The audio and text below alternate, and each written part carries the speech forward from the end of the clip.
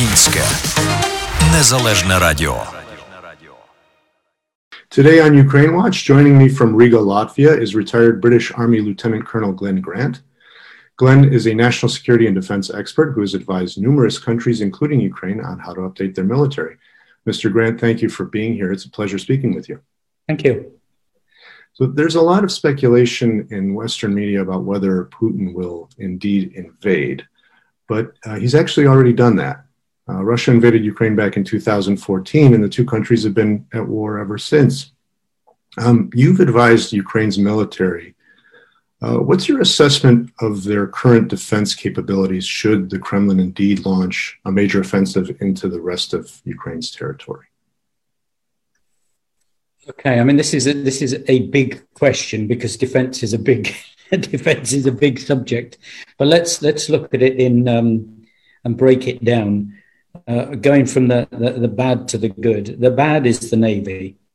In terms of actual seagoing vessels, they've got some new vessels from boats, I think would be about the right word, from America, and they've made a few themselves, but they're all small and they're all only lightly armed. So we're not talking about being able to face the Russian armada that is currently on its way through the Bosphorus into the Black Sea. It's just too soon for that. I mean, if they'd started straight away in 2014, when after Crimea they lost all the Navy, then maybe they could have done something. There are many reasons why they didn't, and maybe we have time, we can explore those or on another day. The Air Force is limited as well. I mean, it's got good pilots, but it's only got old Soviet-type aircraft. And of course, as each year goes by, it's another year gone. They've not had much money, so that the pilots haven't done much training. So if they do fly and they do have to work in counter-air activities, they will be pilot light and also missile light. So that could actually be, it may well be that Ukraine just decides to leave the air to Russia so that they can't knock down any of their own. That's a real possibility. And I know that many in Ukraine are hoping beyond hope that NATO would declare a no-fly zone over the country so that anything in the air is Russian and can be shot at. The army's changed dramatically. I mean, it really was bits and bobs in 2014 because the previous government had done its best to completely ruin the army. I mean, this was a deliberate plot. Sell off equipment, reduce the size of the army in all sorts of ways, and more importantly, to get rid of things that were key and important within the system. And you're talking about the Yanukovych government, correct? Yeah, and yes, effectively, because prior to that, there were signs of, there were signs of wanting NATO. There was NATO advisors were inside, for example, helping them set up a joint headquarters for the Ministry of Defense for the whole country. And the Yanukovych government stripped that out and got rid of it. And also inside the Ministry of Defense, those members of the system who were pro-Russian did their absolute best to produce Byzantine laws, ridiculous rules and regulations, and actually ridiculous and contradictory rules and regulations, so that those effectively paralyzed the system. And unfortunately, after 2014, nobody really attacked that as a problem and removed them. So the system remained with these bizarre and stupid rules. Excuse me, just kill that. There's always someone wants to talk. There's the bizarre and stupid rules. And they were very, very, very slow to pull themselves back again because in 2014, you'll remember a lot of the troops that were actually there were volunteers who actually came to the army and fought for 8 months, a year, something like that. And then when after Minsk II, then it sort of settled into the trench warfare. Then a lot of those volunteers then left and went back home again and started their jobs and work and whatever else they were doing. So the army was basically starting again. Now it started again. It's been building steadily. Lots more youngsters coming in and a lot of training from US, a lot of training from UK, Poland, Lithuania, Canada. Some of it very good, some of it not so good, but all of it adding to the gradual spin of improvement. And of course, the boys on the front line in the trench warfare have been improving because they want to stay alive. And so there's they've improved their patrolling skills, they've improved their sniper skills, they've improved their basic battle discipline has got better. And you can see this when you look at them. The way they hold rifles, the way they move, is much more akin to what we expect to see when we look at a Marine platoon in US, for example, or an Army platoon in UK.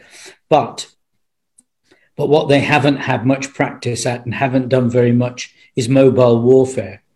So if you think Gulf War One. You will remember, what we actually lined up for that and all the American troops and the big wheeling movements and everything else. They have not actually really practiced that, but Russia has been.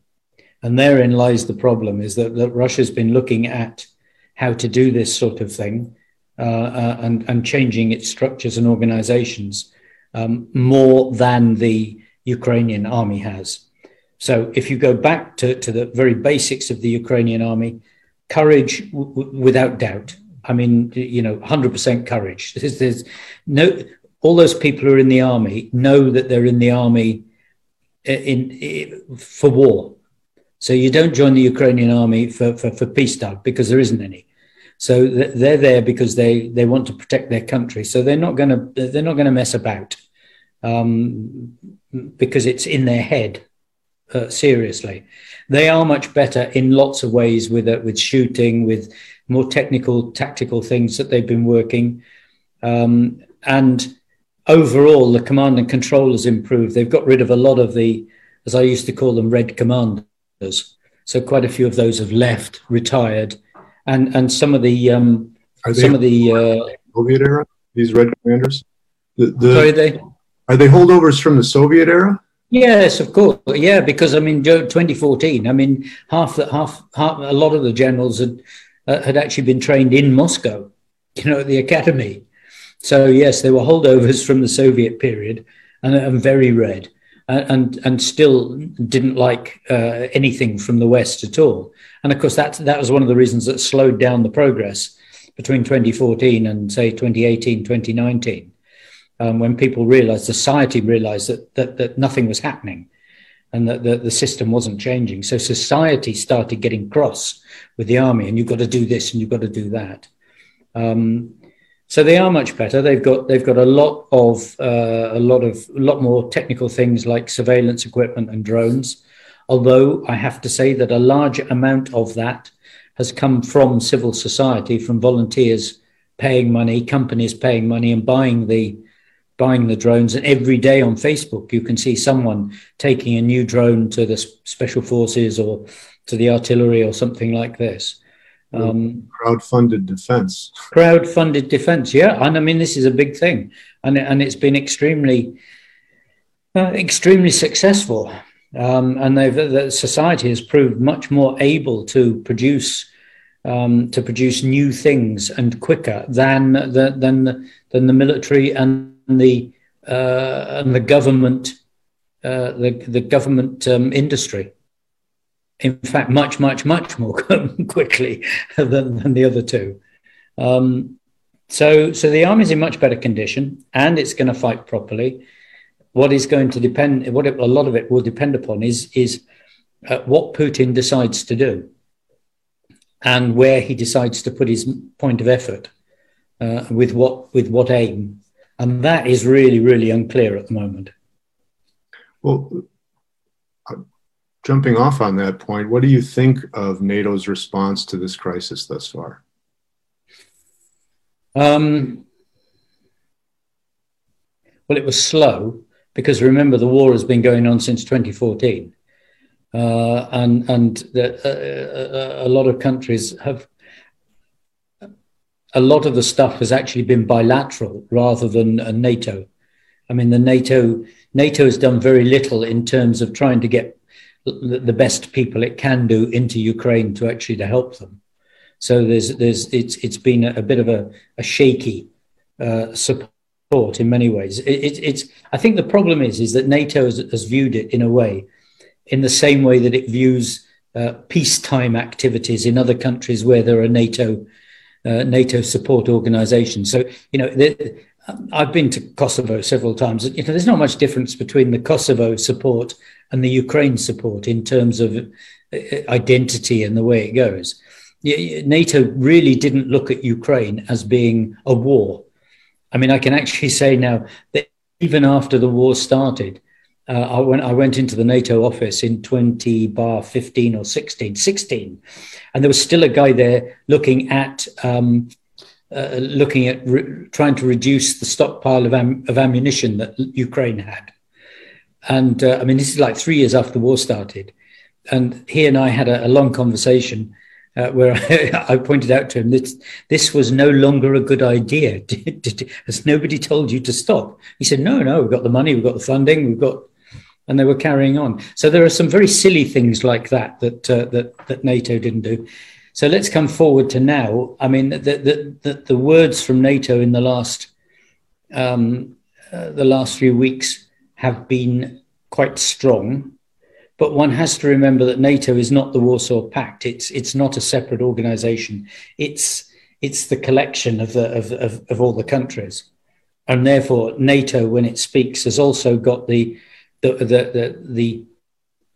recently wishy-washiness of Germany and France in it.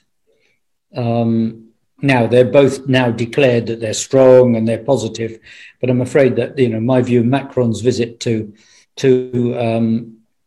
Russia, if he thinks he's going there for diplomacy, then he really has lost the plot.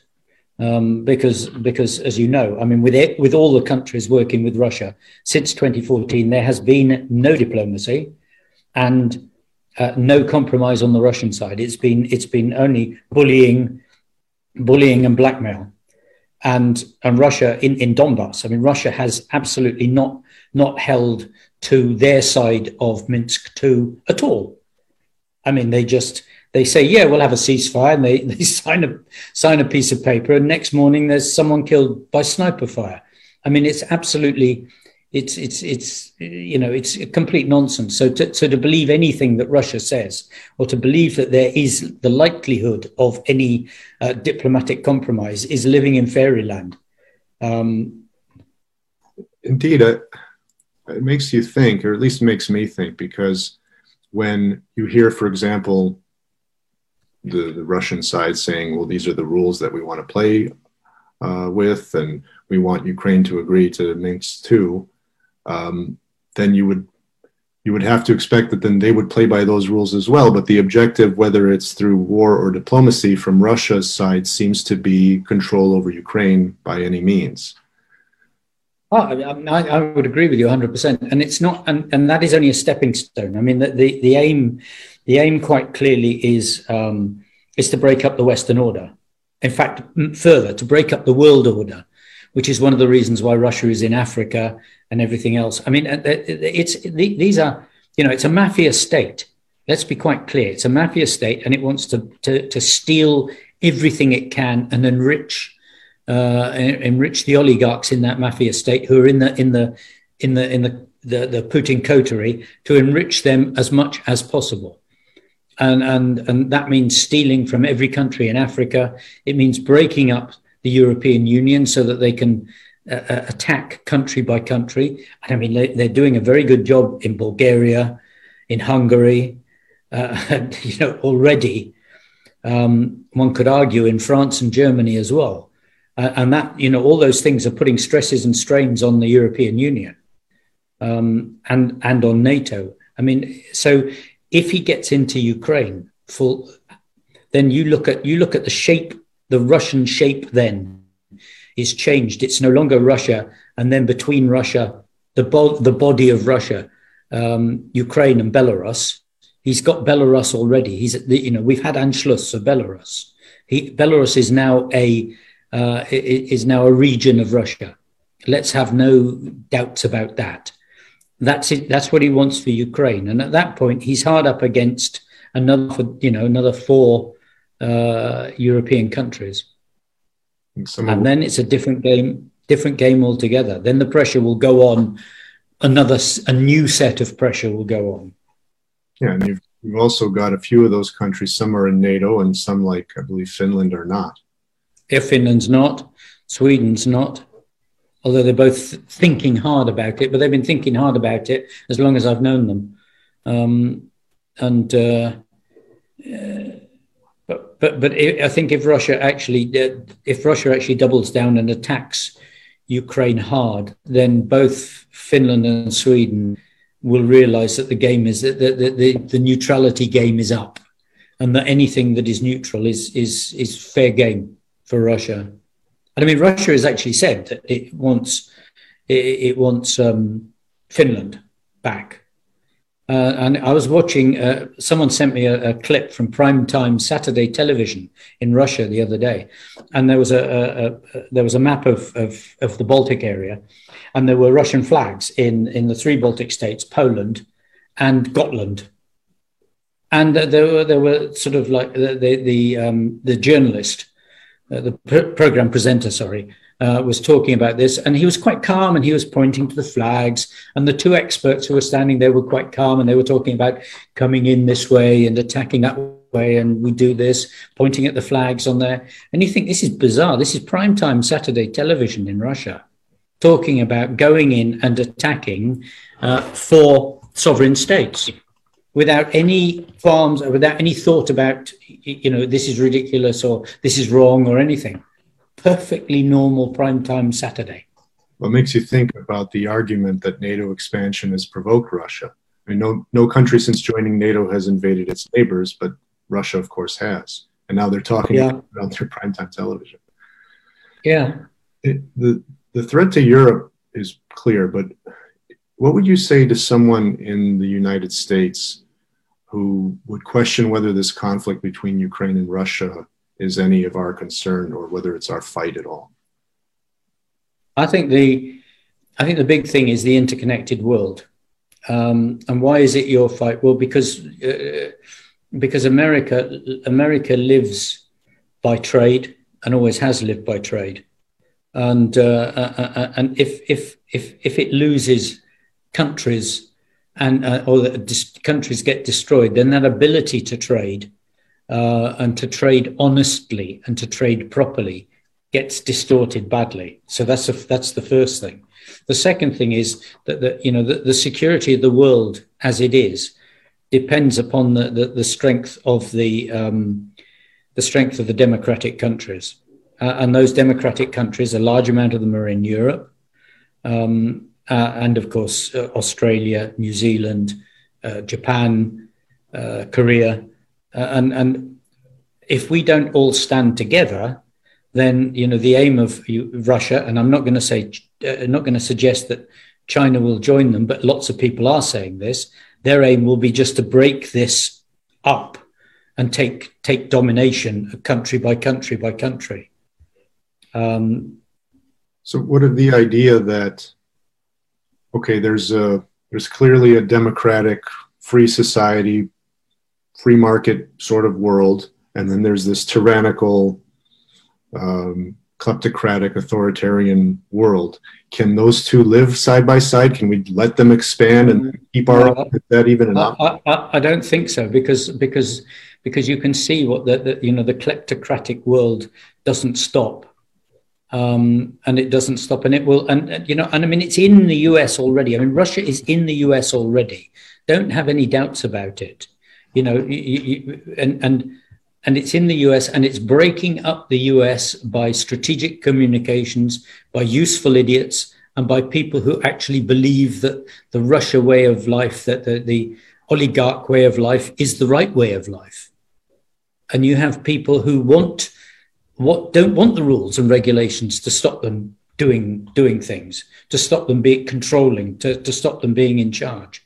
And that sort of group of people will use any advantage that they can get pushed to them by Russia to dominate inside America. And I mean, the heart of America in the last few years has been at risk.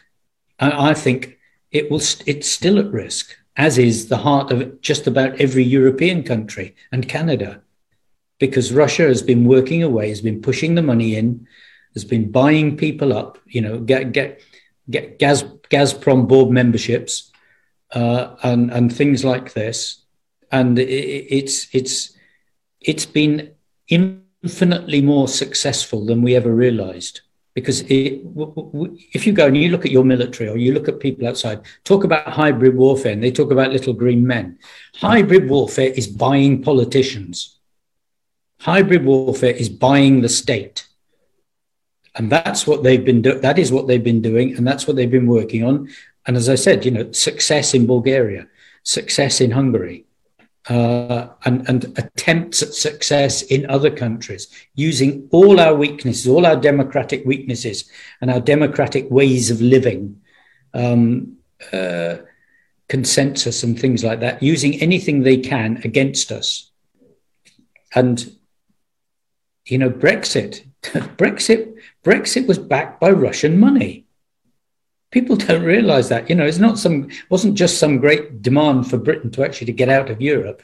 The money came from Russia, that paid for the adverts, that paid for the people, that did most of the shouting, because those people are people who don't like the normal democratic and business rules that stop them doing things, that force them to do things properly, environmental things. They don't like those. They just want to make money and have a big yacht and live a fancy life. And Russia has targeted those people. At the other end, it's targeted the left. So you've got the French at the moment, where the right, extreme right, and the extreme left, bizarrely, both sides are supporting Russia. It's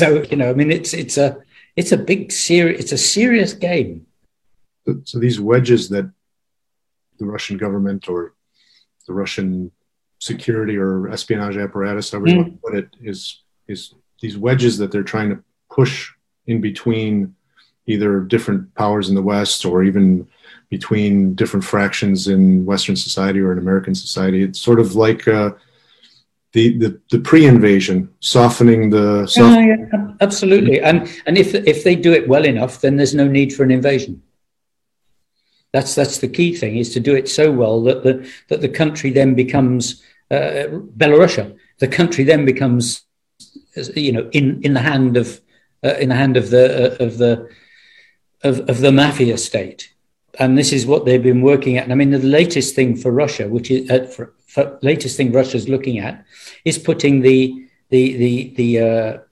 Orthodox Church now into Africa.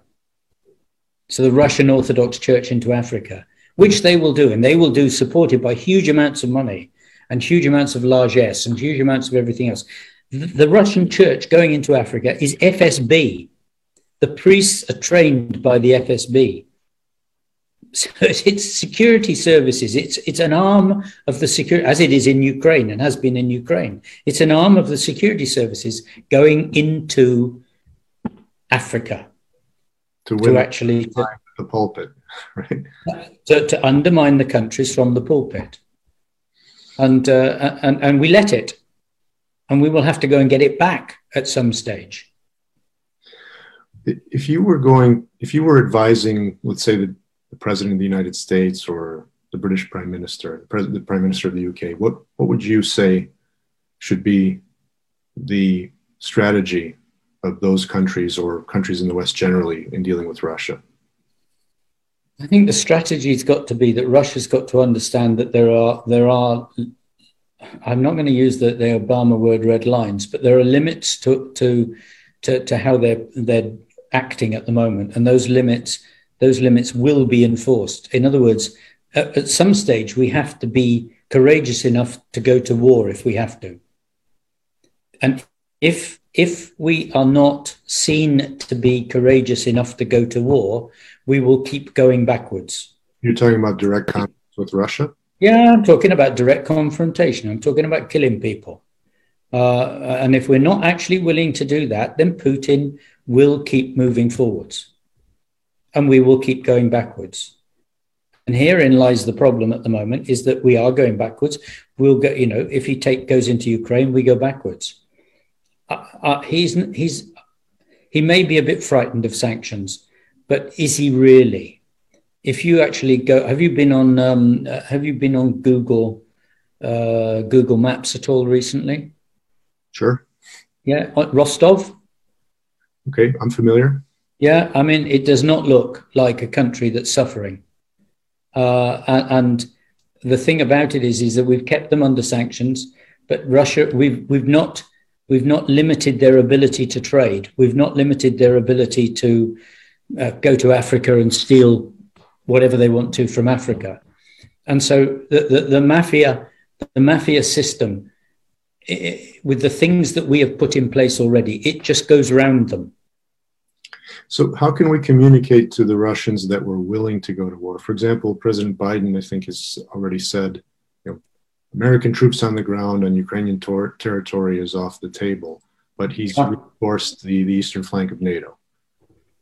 Yeah, and by doing that, he's basically saying Ukraine is yours, and that's not a deterrent. You think it's not enough of a deterrent to just reinforce the eastern flank of NATO?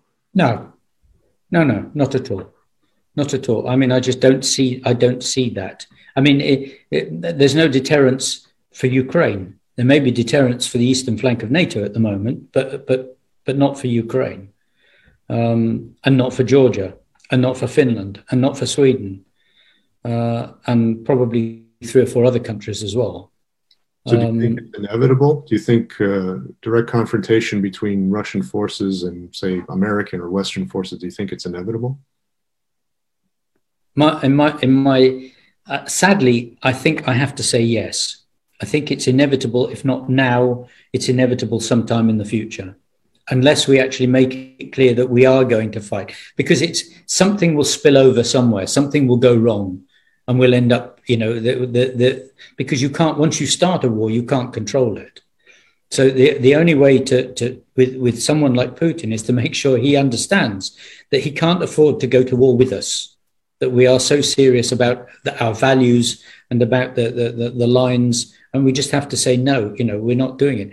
I mean, if you think about it, in 2014, when the American troops came in for training, had those American troops gone down to Odessa and started in the training area in Odessa, had the British troops gone to Kharkiv and started doing training in Kharkiv, we would not be looking at what we're looking at now.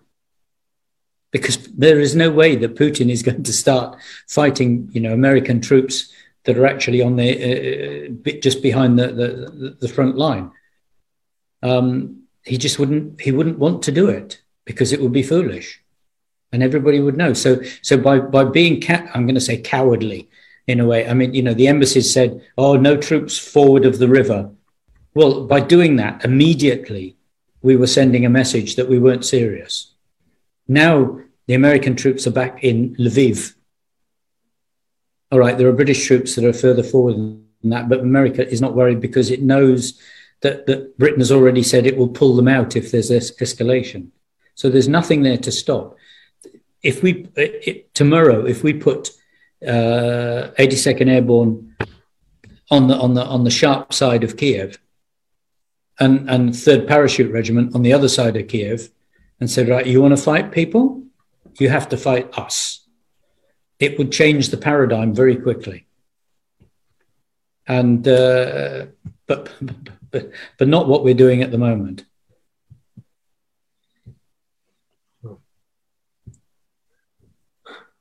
So it's putting It's I haven't.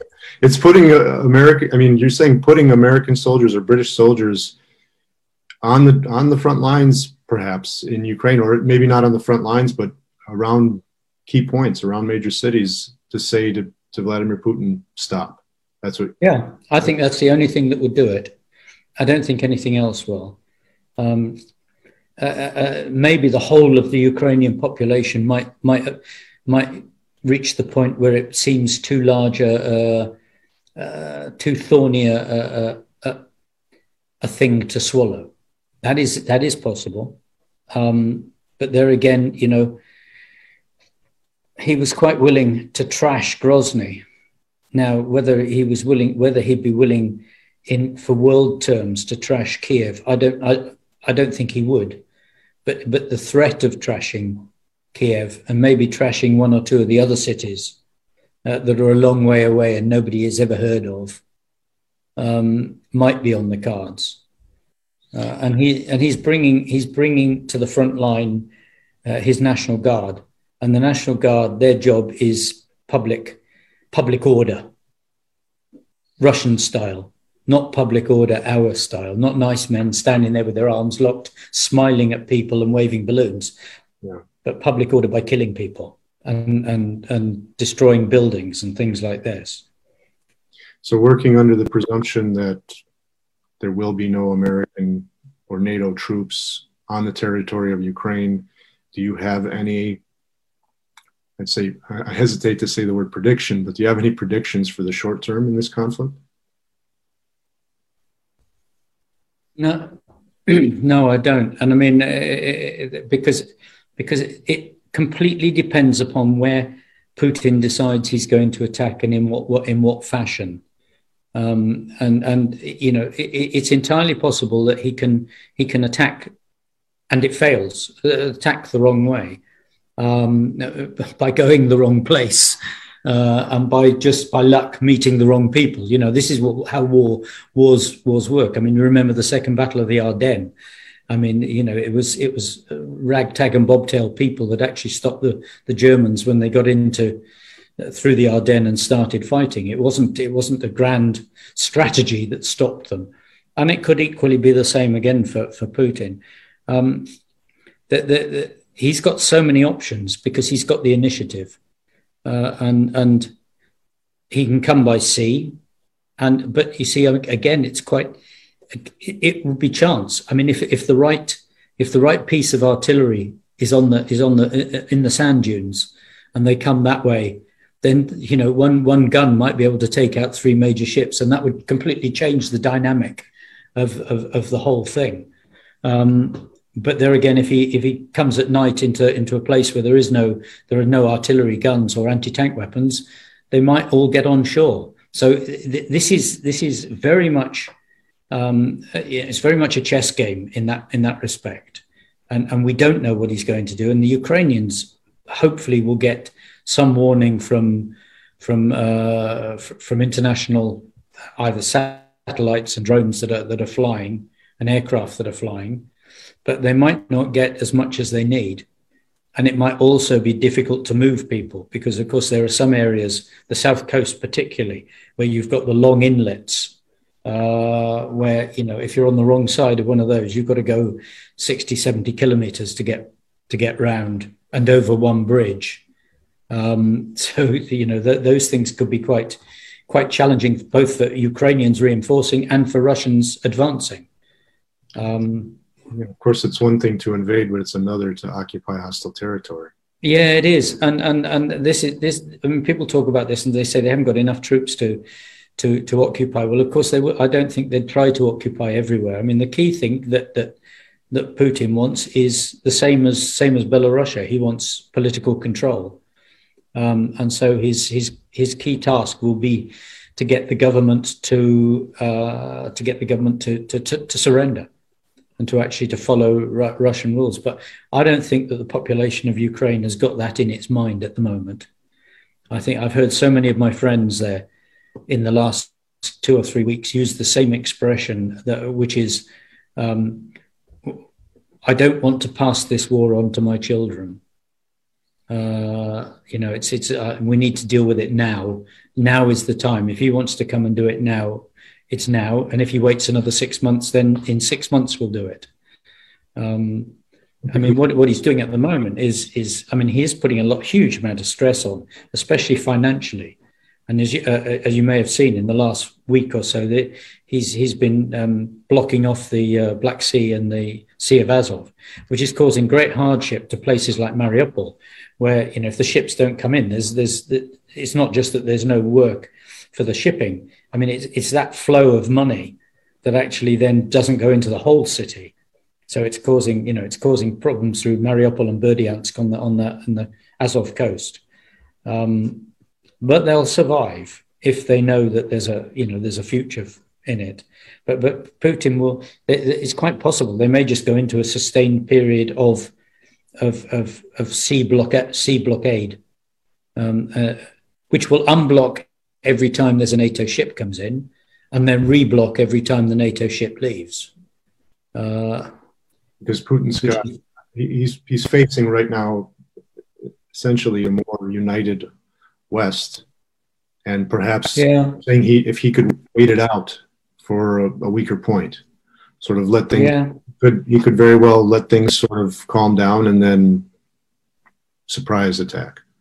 Yeah, and because one of the big problems is that you've got lots of people who, if he backs off, they'll say, "Oh, I told you so. He was never serious anyway," and then they won't then engage getting ready for the next time.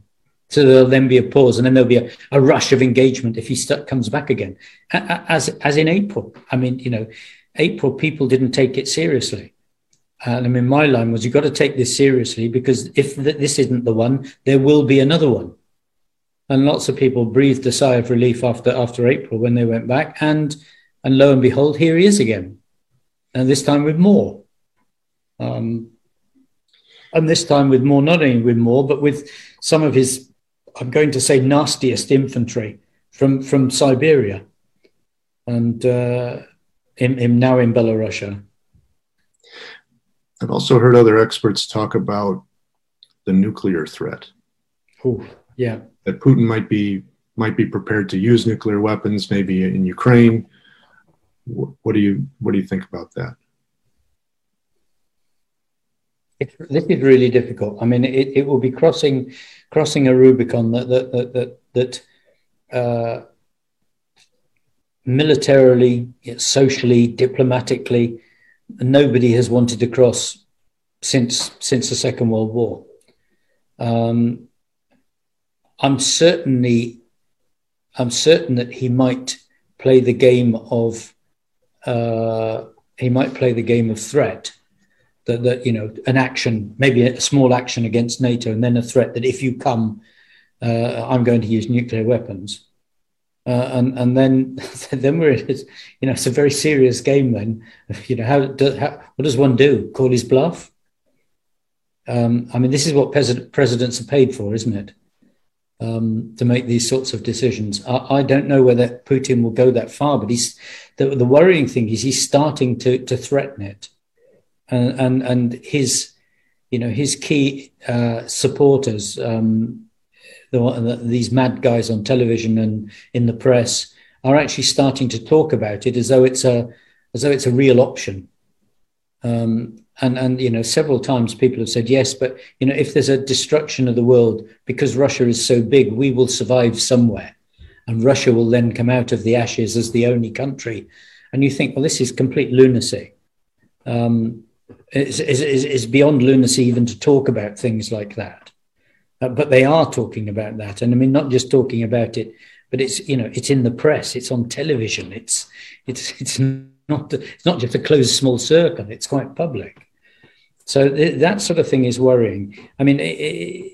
He's got lots of options if he does. He doesn't have to attack anywhere in Ukraine, because if he did, he'd probably get his own